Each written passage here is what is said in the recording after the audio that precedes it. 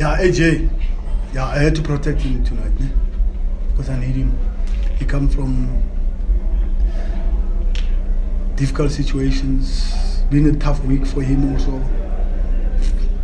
He just goes into the match. I should support him, I should help him. And he came here, the first time he's been here now, ever since he joined Sundowns. And you know, he gives he gives everything on the match.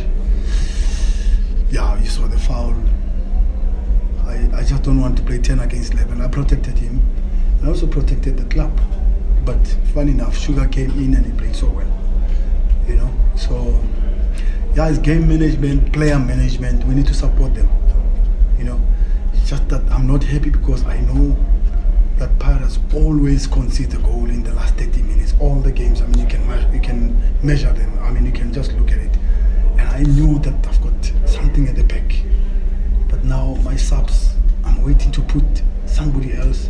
So I changed. One of my subs was spoiled at halftime by AJ, you know. So it's football. It's okay. We learn, they learn. It's not the end of the world. We move on.